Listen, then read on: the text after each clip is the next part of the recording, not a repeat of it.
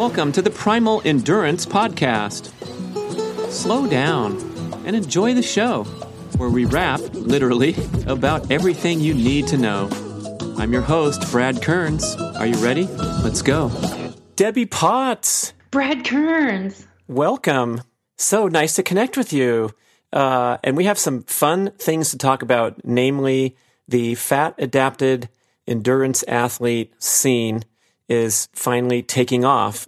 We've been, exploring this concept for many years, and now it seems like it's hit mainstream, including elite athletes. So let's check in with you with your finger on the pulse of the scene and tell me what you see, in the elite triathlon world, the ultra distance, as far as people transitioning over to not only the diet, but the training, everything that goes together with fat-adapted endurance training. Well, Brad, thanks for having me on. It's really funny that I just laugh at all this. I mean, it's exciting, but it's funny to me too, because we started Fit Fat Fast podcast, John Smith and I, in 2011. And this is everything we talked about: eat fat to burn fat, metabolic efficiency, metabolic flexibility. I was doing MAF heart rate training and started doing Ironmans 2001, but I started doing low carb UCAN and metabolic efficiency testing and training myself in 2005. And it's 2019 right now.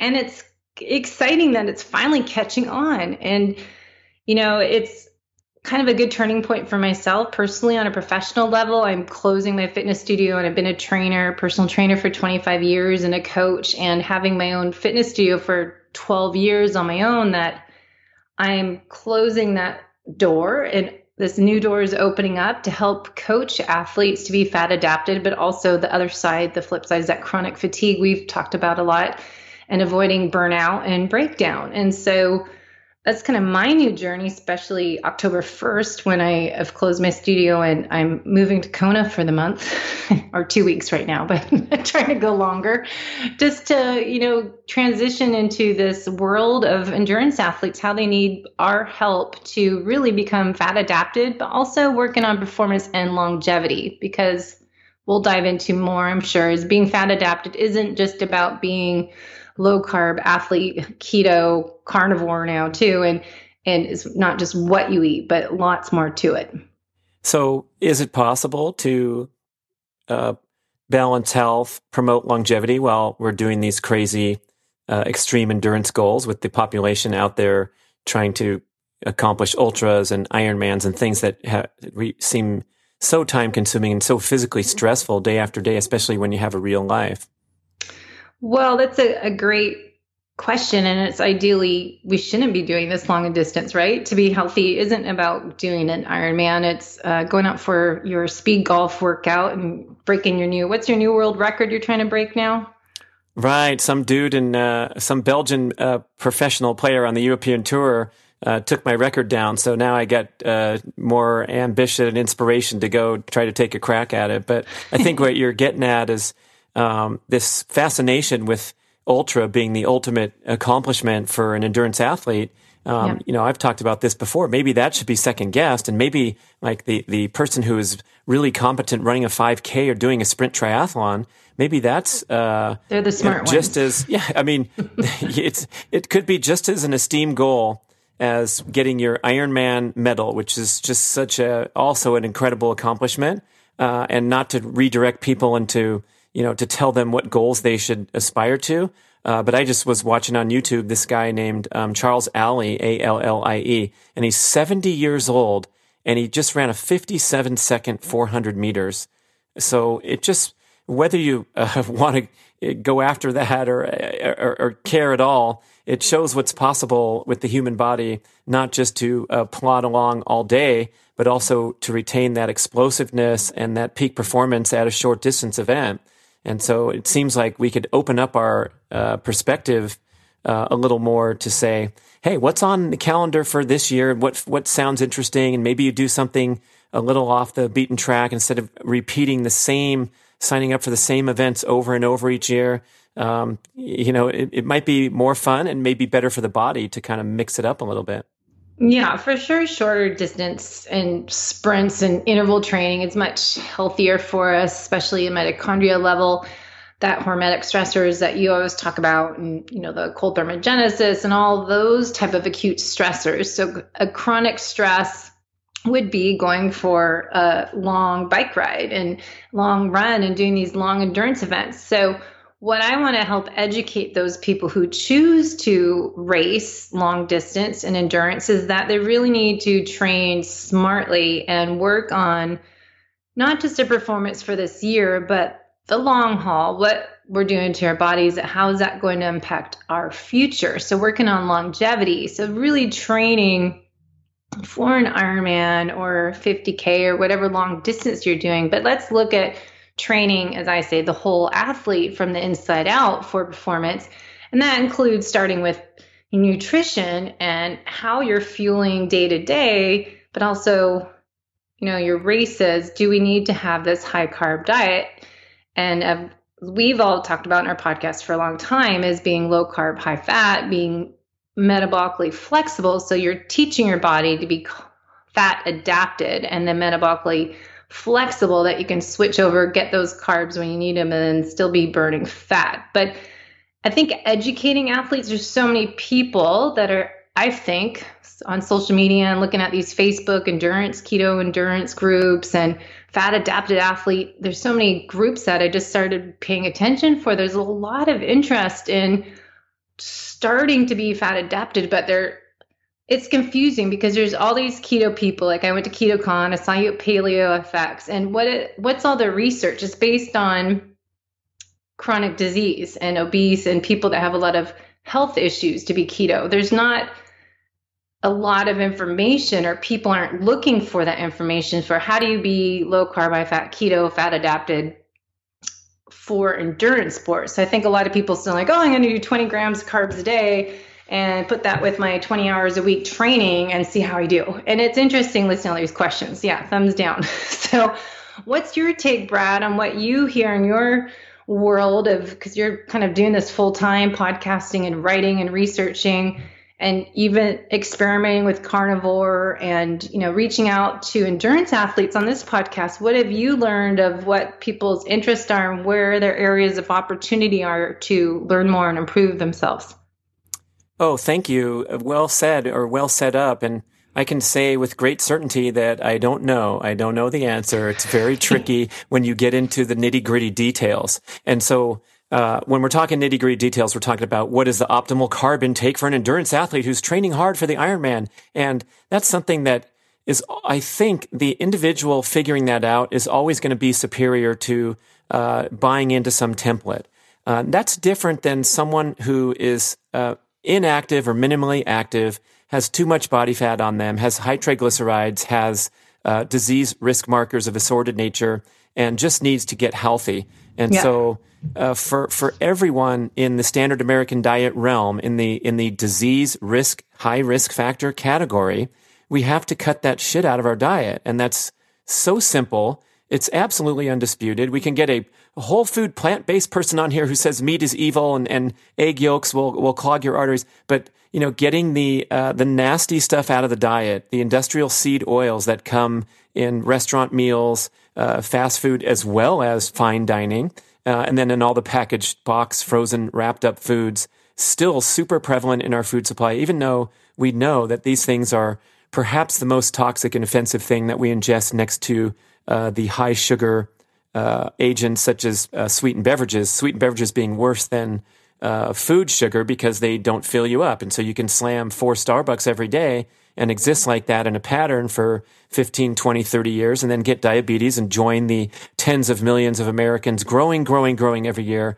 who are heading right into pain and suffering and demise. So once we kind of accept that we're starting this podcast with the assumption that you've cut that crap out of your diet, then we can have a responsible conversation and we can reference these amazing thought leaders like Dr. Tommy Wood, who leaves me with these insights that I'll never forget. Your neighbor up there in the Seattle area, and he said, "Look, if you're metabolically healthy, you should be able to handle anything.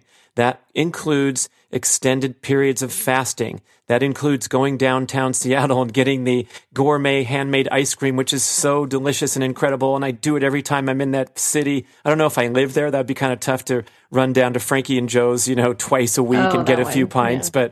But we might be making too much of this overly stressful, overly regimented approach, especially the athletic population who does not have those disease risk factors. So it's really like we're talking about two different problems. And one of them is, are you metabolically healthy right now? And do you want to drop 5 pounds of excess body fat? Whatever. Do you want to get your triglycerides even better?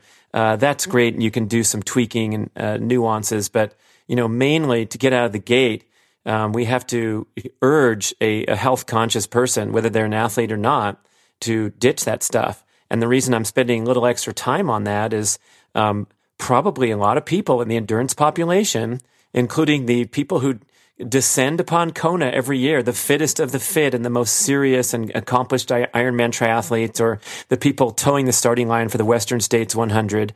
A lot of them are still fueling these efforts with absolute garbage, and they feel like they're as if they're holding a free pass in their pocket to go and get a pint of Ben and Jerry's or inhale some Skittles on the trail when they're at mile 78. And it's, to me, looking back and wishing I'd known what I know now, what I knew then, we would have been so much better off. By the way, that says that. And just walk around Kona with that, and see if you get any people commenting. But having this insight now that if you clean up your diet, it'll also help your performance, your recovery, and the effect that high stress endurance training has on your health. Wow, that would be pretty awesome for the endurance population to be the healthiest, cleanest of all eaters. Well, so this is my inspiration to host a free, I don't make any money from this. It's just because I have these crazy goals when I go for a bike ride. I'm like, I need to do this. And I've had this idea for a long time, and I'm finally just doing it, is organizing this meetup in Kona.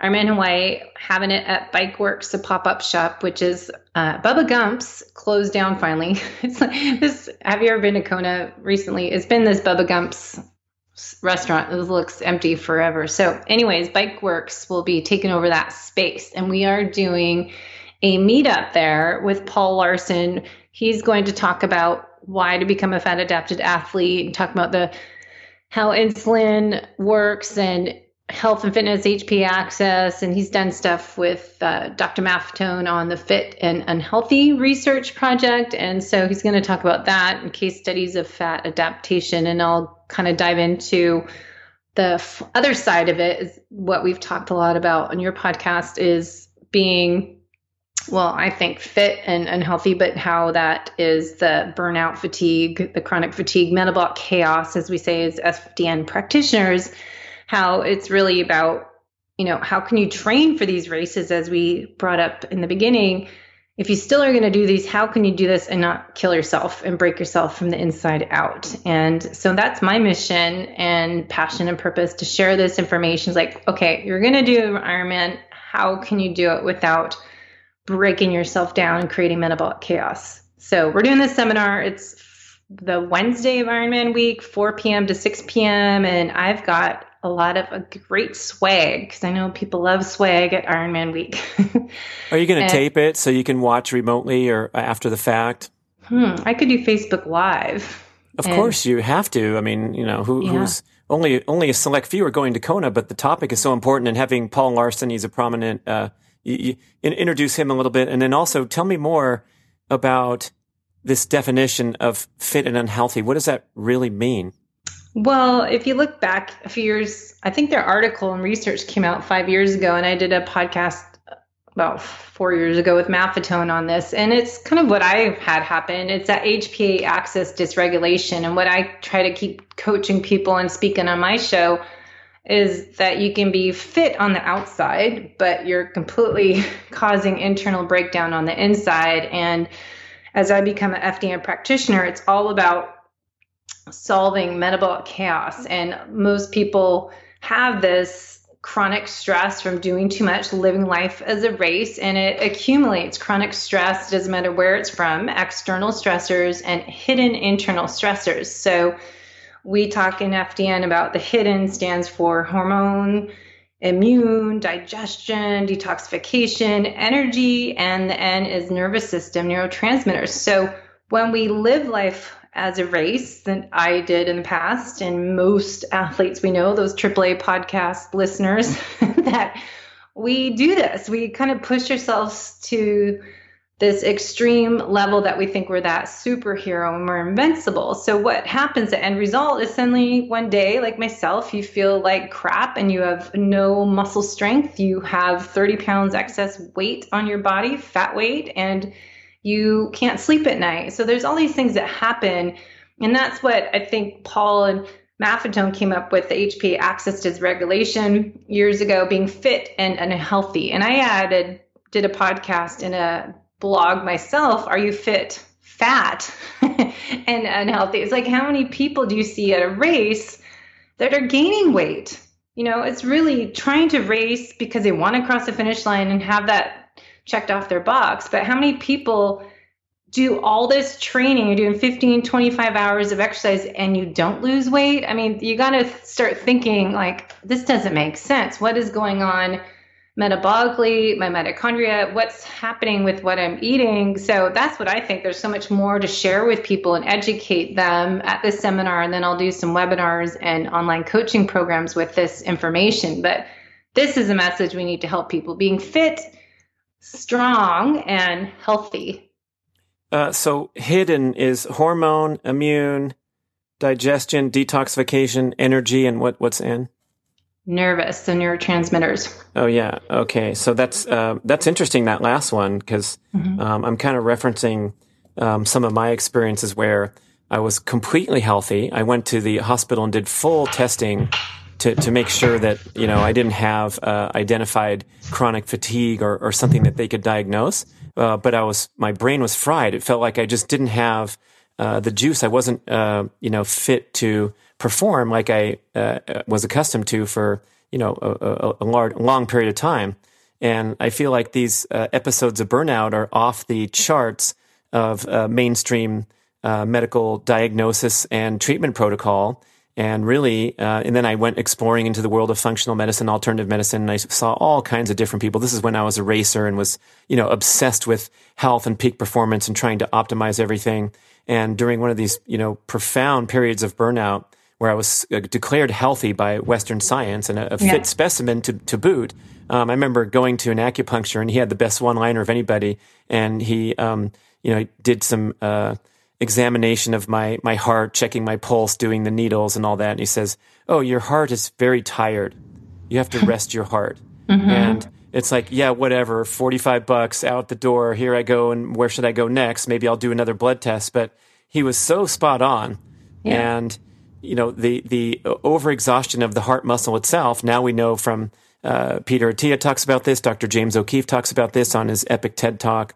Run for your life, but not too far and at a slow pace. Talks about the pattern of overtraining and overstressing the sensitive musculature and in the heart until the heart gets inflamed and scarred so many times that it starts to get electrical signaling dysfunction, and you get AFib. And now that's becoming a huge problem in the extreme endurance community of long-term endurance athletes are blowing out their hearts and messing up the electrical signaling due to, overstress with insufficient rest. So, that neurotransmitter thing at the end there, that's kind of the desire to train component that Kelly Starrett talks about is the number one, metric to assess the athlete's state of recovery and readiness is the, 1 through 10 scale desire to train. You wake up, give me a number, and that's going to beat the fancy $30,000 lactate blood meter at the Olympic Training Center if you were so fortunate to get the scientists poking and prodding you and telling you even heart rate variability. Some of those numbers can be confusing for a lot of people who are monitoring because they don't understand the nuances that that Joel Jameson talks about, your other neighbor up there in Kirkland, Washington. But, desire to train, so simple. And looking back and realizing all those days when I I wasn't quite feeling it. My neurotransmitters were fried. I was probably GABA deficient. I'm now learning from the neurotransmitter questionnaire, the Braverman questionnaire you can find online, and just putting that whole picture together to realize that, we better watch ourselves along the way as we obsess about these end goals, because the process is important to your enjoyment, your psychological health, but it's also something that you have to respect or you're going to get trashed. Mm-hmm. So I would say there's what we do in FDN as practitioners, we don't treat one thing. And that's a big thing I had happen with medical doctors, with functional medicine, naturopaths. I went to see so many different people starting 2013 and now it's 2019 and I finally am feeling better. But I found, looking back, knowing what I know now, I wish I knew then, that you can't just treat the symptoms, right? Like even naturopaths will give you, here's a lab test. Let's get more of a detailed lab, but they still will, here, take a supplement for this. It's still just putting the Band-Aid on it. But in FDN, we don't give any diagnosis or treat anything specific. It's doing it all at once. So our goal is to kind of solve the metabolic chaos, that HPA axis dysregulation. They call it metabolic chaos, make it easier for people to understand that it's the imbalance of the cortisol DHA ratio that causes this whole sequence, this domino effects in our body. But our goal is to kind of work as investigators to solve the crime scene, right? It's like, let's not just get this and treat that, but let's collect clues. Do all these different labs. So we'll do 5 lab tests with people. Take your lifestyles. I'm going to use my nutritional therapy information. I'm going to use genetics. And let's work on a unique approach to build the whole athlete from the inside out to restore health and vitality. And the goal, of course, would be to heal and rebuild every cell, tissue, and body system, right? So we got to start with the cells. And if they're not functioning right, everything else is going to be dysfunctioned as well. So instead of treating just one thing and take a supplement for this, supplement for that, it's just, let's work on everything. Here's what we're getting. Let's just do clinical correlation, put the pieces of the puzzle together, and let's see what we get. Let's create a protocol, put the holistic method elements together, and figure out how we can get you to feel alive and thrive again. But, I think that's just an amazing way to go about being a healthy athlete, is going from the inside out instead of all this external. And I'll throw in one more thing. You have to also think about your neurotransmitters. Where are they made? What are they made from? So if you don't have proper digestion of protein to break down your proteins into amino acids to make the ingredients that make neurotransmitters, and your serotonin is mostly made in your gut. So if you have a dysfunctional gut, which all of us, I'm sure, have some level of leaky gut, permeable gut wall lining, we're not even absorbing the food we're eating, getting the nutrients that we need, and we're not even making the building blocks to make those neurotransmitters. And then you can go into the gut-brain connection. So there's just so much more to being healthy and fit athlete than just being keto low carb. We have to work on all these other things too. Ideally start with the nutrition part, but then we want to work on how we're eating and when we're eating. So that time restricted eating, that intermittent fasting, chewing your food, being relaxed, all that stuff we talk about. Your turn. Interestingly, with the leaky gut, we've heard this term bantered around. It's the cutting edge of medicine, and everyone's starting to pay attention to what this is all about. But I heard recently, I can't remember where, I don't know if you've heard this, where the endurance athlete is particularly susceptible to leaky gut syndrome because of these prolonged workouts. Unlike most athletes who are doing their 2-hour basketball practice, or they're doing a 47-minute CrossFit session and that's it. When you're out there for hours and hours, the permeability of the gut occurs because you're trying to get nutrients out to the working tissues. And so you're giving yourself leaky gut with your elevated body temperature and your prolonged sending nutrition through the gut into the working muscles. And then you have to tighten those junctions up again when you get home and sit down to a meal. But then if you throw down sugar when you're in the course of your heavy training, then of course you're getting that inflammatory, that oxidative stress from eating crappy food, which also promotes leaky gut. And the sugar, of course, is contrasting the good foods that nourish healthy gut bacteria. So I don't know, is the endurance population particularly susceptible? Have you heard anything along those lines?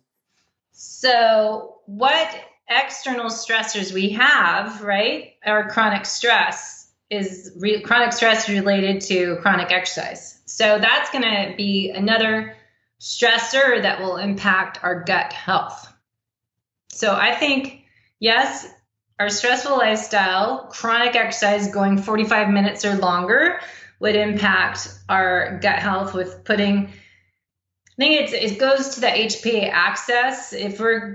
And I'm kind of torn because now, you read more about mitochondria dysfunction. It's like, is it chicken or the egg? It's all connected. So it's, again, not saying it's one thing or the other, but treating it all. So I've been working on mitochondria function, getting the right supplements, doing your hormetic stressors that you've been working on, but HPA axis, getting those hormones in balance. So that's why it's really important, I think, to do the main lab, functional labs, and take all that information to see what's causing dysfunction that's going to relate to having gut dysfunction, which, I think exercise is so much of it because of the HPA axis dysregulation, because I think my opinion would be we're eating food, which should be, digestion is parasympathetic nervous system.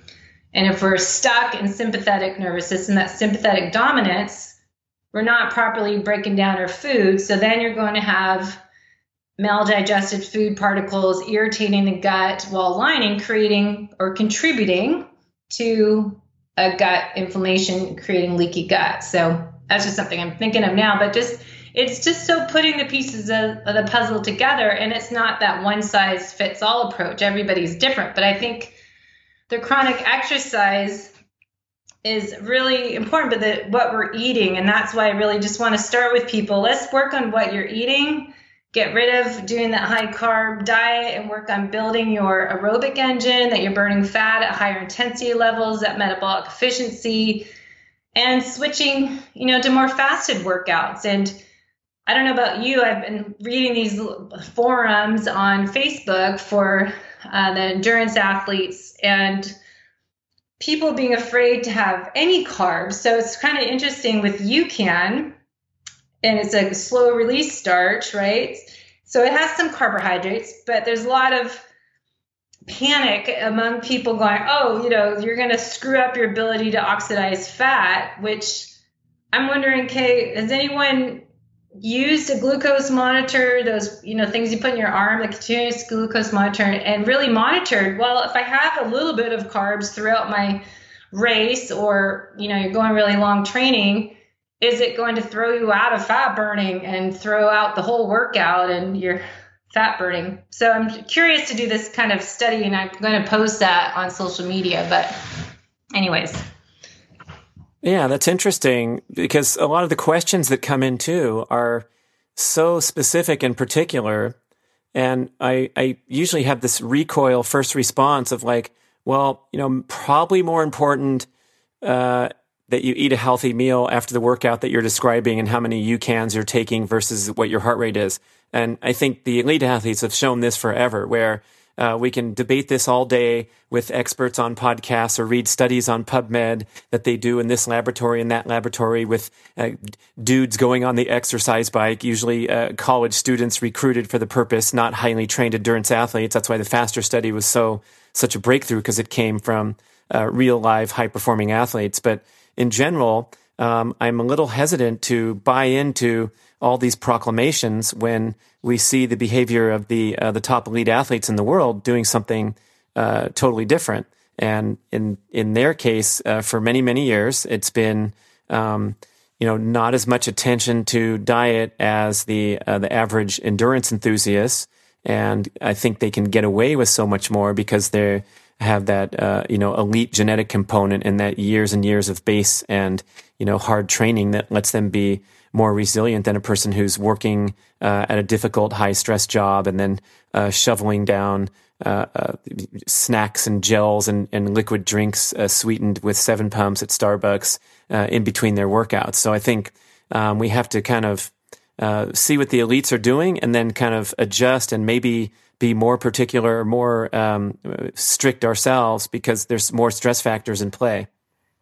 Well, yeah, I think it's always, we say, right, it depends. And there isn't one size fits all approach for how many carbs you can tolerate. You shouldn't necessarily compare yourself to Pete Jacobs is doing a carnivore diet, and it's working for him because he's serious gut health issues and internal health issues that he needs to eat that way, be strict, because if he doesn't feel good and his performance goes down. So that's his reason. And so everyone's stories are different. So I think you need to not do what someone else is doing. It's like all these keto group pages. Oh, I lost 100 pounds in 6 months, and people probably try to duplicate it. But for endurance athletes, your ability to tolerate carbohydrates is going to vary, as well as your lifestyle level and your chronic stress that you're throwing in there, as well as genetics and your gut health and how you're eating. Are you eating in a stressed state? Are you sitting and chilling out when you eat? And I think it's so big. And I can go fasted. I like UCAN for racing, but I don't need anything to eat on a workout, on a run. So for me, I'll use UCAN when I do a race, and I'll train with it when I start to do a 5-hour race at my MAF heart rate. But for now, I don't need to have anything, but that's what works for me because I've done this for 15 years. So I think, people just starting out need to have their own innate intelligence and do their own biohacking and listen to how you feel and how your energy is. You're going to know if you feel like crap or you're going to have amazing workouts. So track that and learn from your own self-experimentation on your fueling and pacing yourself. And as we always say, train hard, recover harder. So how you're recovering in between your workouts is huge, as you keep talking about, that recovery and sleep and chilling out. Yeah, that carb question continues to pop in, and we say everyone's individual in all those things. But there's also this psychological component where you feel a sense of comfort or confidence in your approach. And I think it's sort of an X factor. You could call the term hidden X, where those athletes that are really comfortable with their dietary habits and they believe it works for them, as opposed to those who are a little stressed about it, a little nervous about it, insecure about it, asking questions, changing course all the time, placing too much emphasis on diet. Dr. Kate Shanahan scolded me about that one time because I like to pepper her with questions about why is this happening? Why is that happening? And she goes, it could be beyond your dietary choices. And I'm like, of course it is, because my diet is super clean and, it doesn't vary this much into, Ben and Jerry's mode 1 month. And then the next month is strict carnivore. It's a nice established baseline of ancestral eating patterns with high nutrient density food, virtually all the time. And yeah, I did a carnivore experiment for a few months and now I'm loosening that up a little bit. I did a strict keto experiment for several months and I loosened that up a little bit. And so I'm kind of spinning out of this,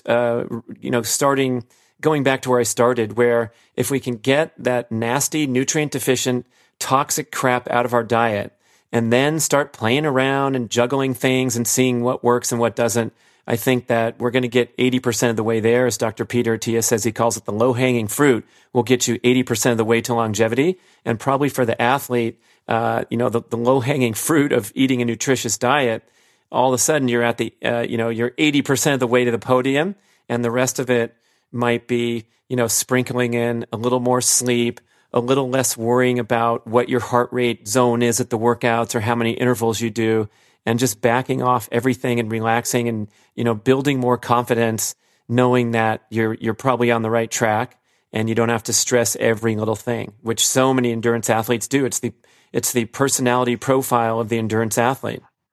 Yeah. And that's what I do with my program, the holistic method, to train the whole athlete. And hopefully we'll be able to educate some people at our meetup seminar that we'll do in Kona and get some athletes. I don't plan on attracting the athletes that are racing. I think it's most of the people there that are tending that I meet every year when I go. If I'm not racing, those people are more aspiring and they're more open to change. The people racing probably shouldn't be doing anything different, obviously, before Ironman Hawaii, but I think it's being open to new opportunities and how you train and fuel, especially off season, learning how to be a fat adapted athlete this off season and work on the whole you with the different elements.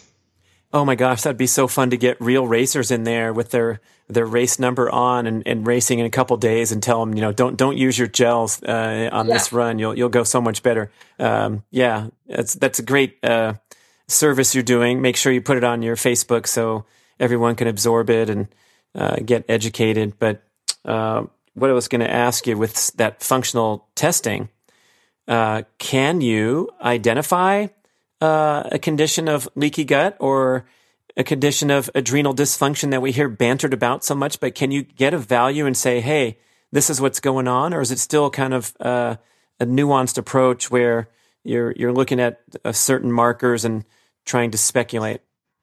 I will be using 5 functional medicine labs. That one is going to be your hormone panel with HPA axis. So we'll be able to see what phase of HPA axis you are in, as well as your hormones. There's 7 hormones we evaluate. So it'll be about your stressors and your hormone balances and your gut health. Is because what's interesting, I never learned this before, but melatonin, most of it is made in your gut. So if melatonin shows up low, that is a clue towards gut dysfunction, to leaky gut. And then we do a lab test that will be for permeable gut wall lining, so leaky gut. And then there's a lab test that we do to test your oxidative stress, to test your liver congestion, and your ability to break down protein. So that's in one urine analysis test that we'll do.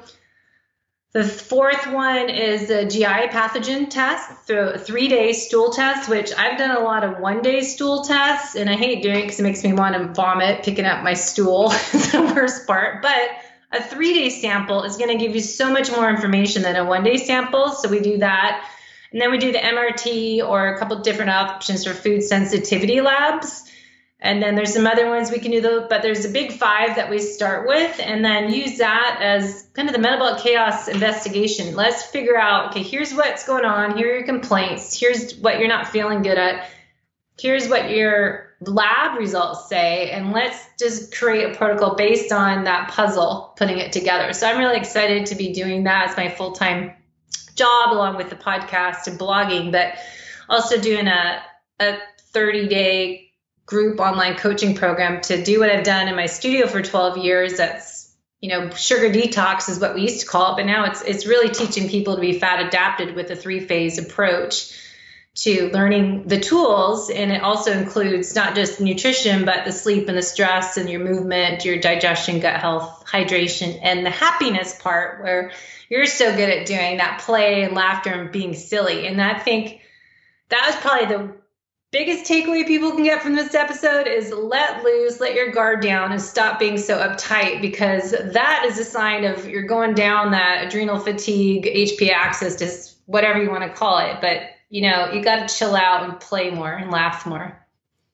So what kind of patterns do you see coming through when you see such as a burnt out endurance athlete comes and gets a full profile of tests? Can you generalize a little bit? Like, I did the Nourish, Balance, Thrive complete testing of all those things you mentioned, and then some with the saliva, urine, stool, blood, everything they could possibly obtain from me almost. And I came up with some strange things like petroleum byproducts in my bloodstream and plastic residues in my bloodstream. And Chris Kelly said, don't be drinking out of those water bottles that sit in your car, in a hot sun, and then the next morning they're cold and you drink them. Same with using plastics on any of your food, and especially not in the microwave. And these things microwave. My goodness, the estrogenic influences that Dr. Paul Saladino talked about on my show at great length, it scared the crap out of me. So that was, some big awakening that I had this crap in my bloodstream. Some functional practitioners I've spoken to after speculate that it was growing up in the Los Angeles area in the smoggy San Fernando Valley is maybe why I still have this nasty residue in there. And so my prescription from Nourish, Balance, Thrive was get in the sauna, get it as hot as possible, stay in there as long as you can possibly stand it. So I have my home almost heaven sauna that I heat up on a double cycle to get it up to 210. And I go in there and I do push-ups and squats, and I'm sweating like crazy. And then I run to the shower and scrub hard with Dr. Bronner's soap. And that's a detox regimen for the nasty stuff that was found lingering in my bloodstream. But it seems like any high-performing athlete or health enthusiast would benefit from running all these panels and then doing some certain protocols. A lot of times you throw in supplements, and you're probably telling people to smile more and sleep more too. Well, yeah, they call it the Dress for Health Success program. I've already done the holistic method for 5 years. So I'm kind of blending that in with my own method. But in FDN, dress is diet, R is rest, E is exercise, sleep, or stress is the other S, and then supplementation. So it's designing a protocol, taking all that information together. So you can ask me in 6 months what I discover from working with endurance athletes, because that is my target market, to work on endurance athletes, because no one could help me. I did all the lab tests as you did, but it's not just treating one thing. It's looking at, all right, this showed up as this. On this lab, we got this information. It's that onion, what's peeling it apart and getting all these different information, looking at different elements that are going to impact others. So yes, detoxification is true, but what are you doing for your liver? Are liver congestion is really important part of our health and detoxification. And then having a binder, do you need chlorella or activated charcoal? And, you're sweating that stuff out and you're rubbing it off your body. But what about the toxins that you're releasing your cells that are lingering in your body? So looking at a liver detox protocol, and maybe you need some other supplements to help your mitochondria because maybe they're fatigued and you need some other things there to boost it up and with the right nutrients. And then I find it fascinating looking at our genetics and putting that in there. And I've done some interviews on that, but reading a lot, The Genius Body by Dr. Andrew Rosenberg is on my shelf here. And I just find all that is just another clue to put into that whole investigation, that we need to look at the individual client and what they need. And I will give a huge plug for going down this route if you're a health enthusiast, and also add that when you're going into these testing and practitioner care mode, you got to come to the table and bring your A game.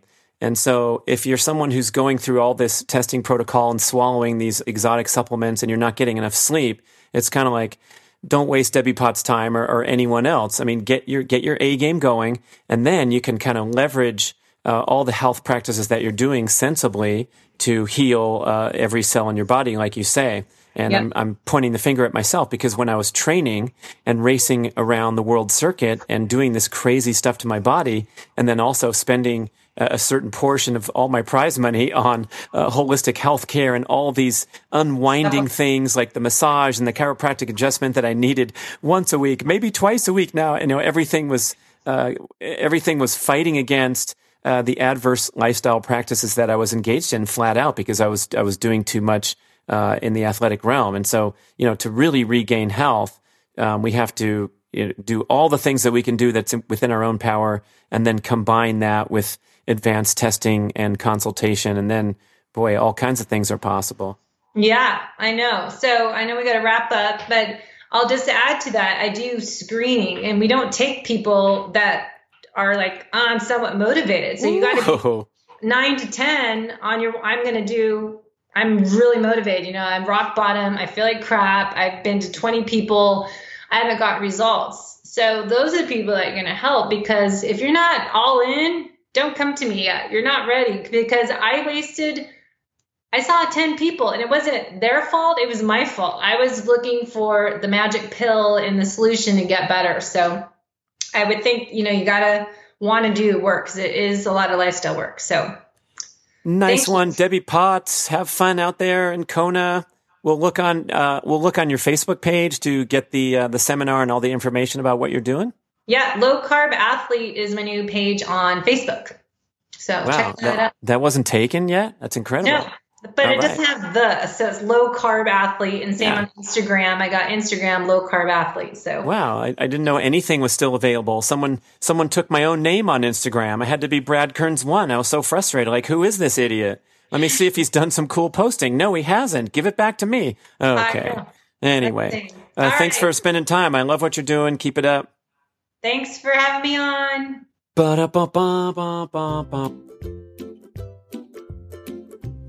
So Chris Kelly, Nourish, Balance, Thrive, we're talking about health, and you're telling me a funny story about your picky 4-year-old daughter that won't eat unless there's Primal Kitchen condiments on the table.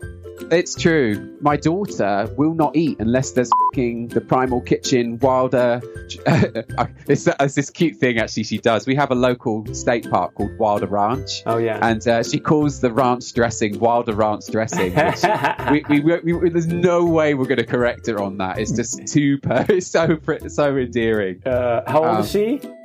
She's 4. Oh my gosh! So she likes like the mayo on. Oh yeah, she loves those. We love them as well. We have we eat them all the time. We eat the mayo, we eat the balsamic, we eat the ranch, the avocado oil we use all the time, and so that's completely genuine, and I don't mind talking about that because you took the pain in the arse out of condiments. I really appreciate that. What an authentic spot from Chris Kelly at Nourish, Balance, Thrive. And yes, Primal Kitchen, you can call it Wilder Ranch dressing if you want. And we'll send 5 cents of the proceeds over to that beautiful state park because they're trying to make ends meet in Santa Cruz Mountains. Thank you very much, Chris. It's my pleasure.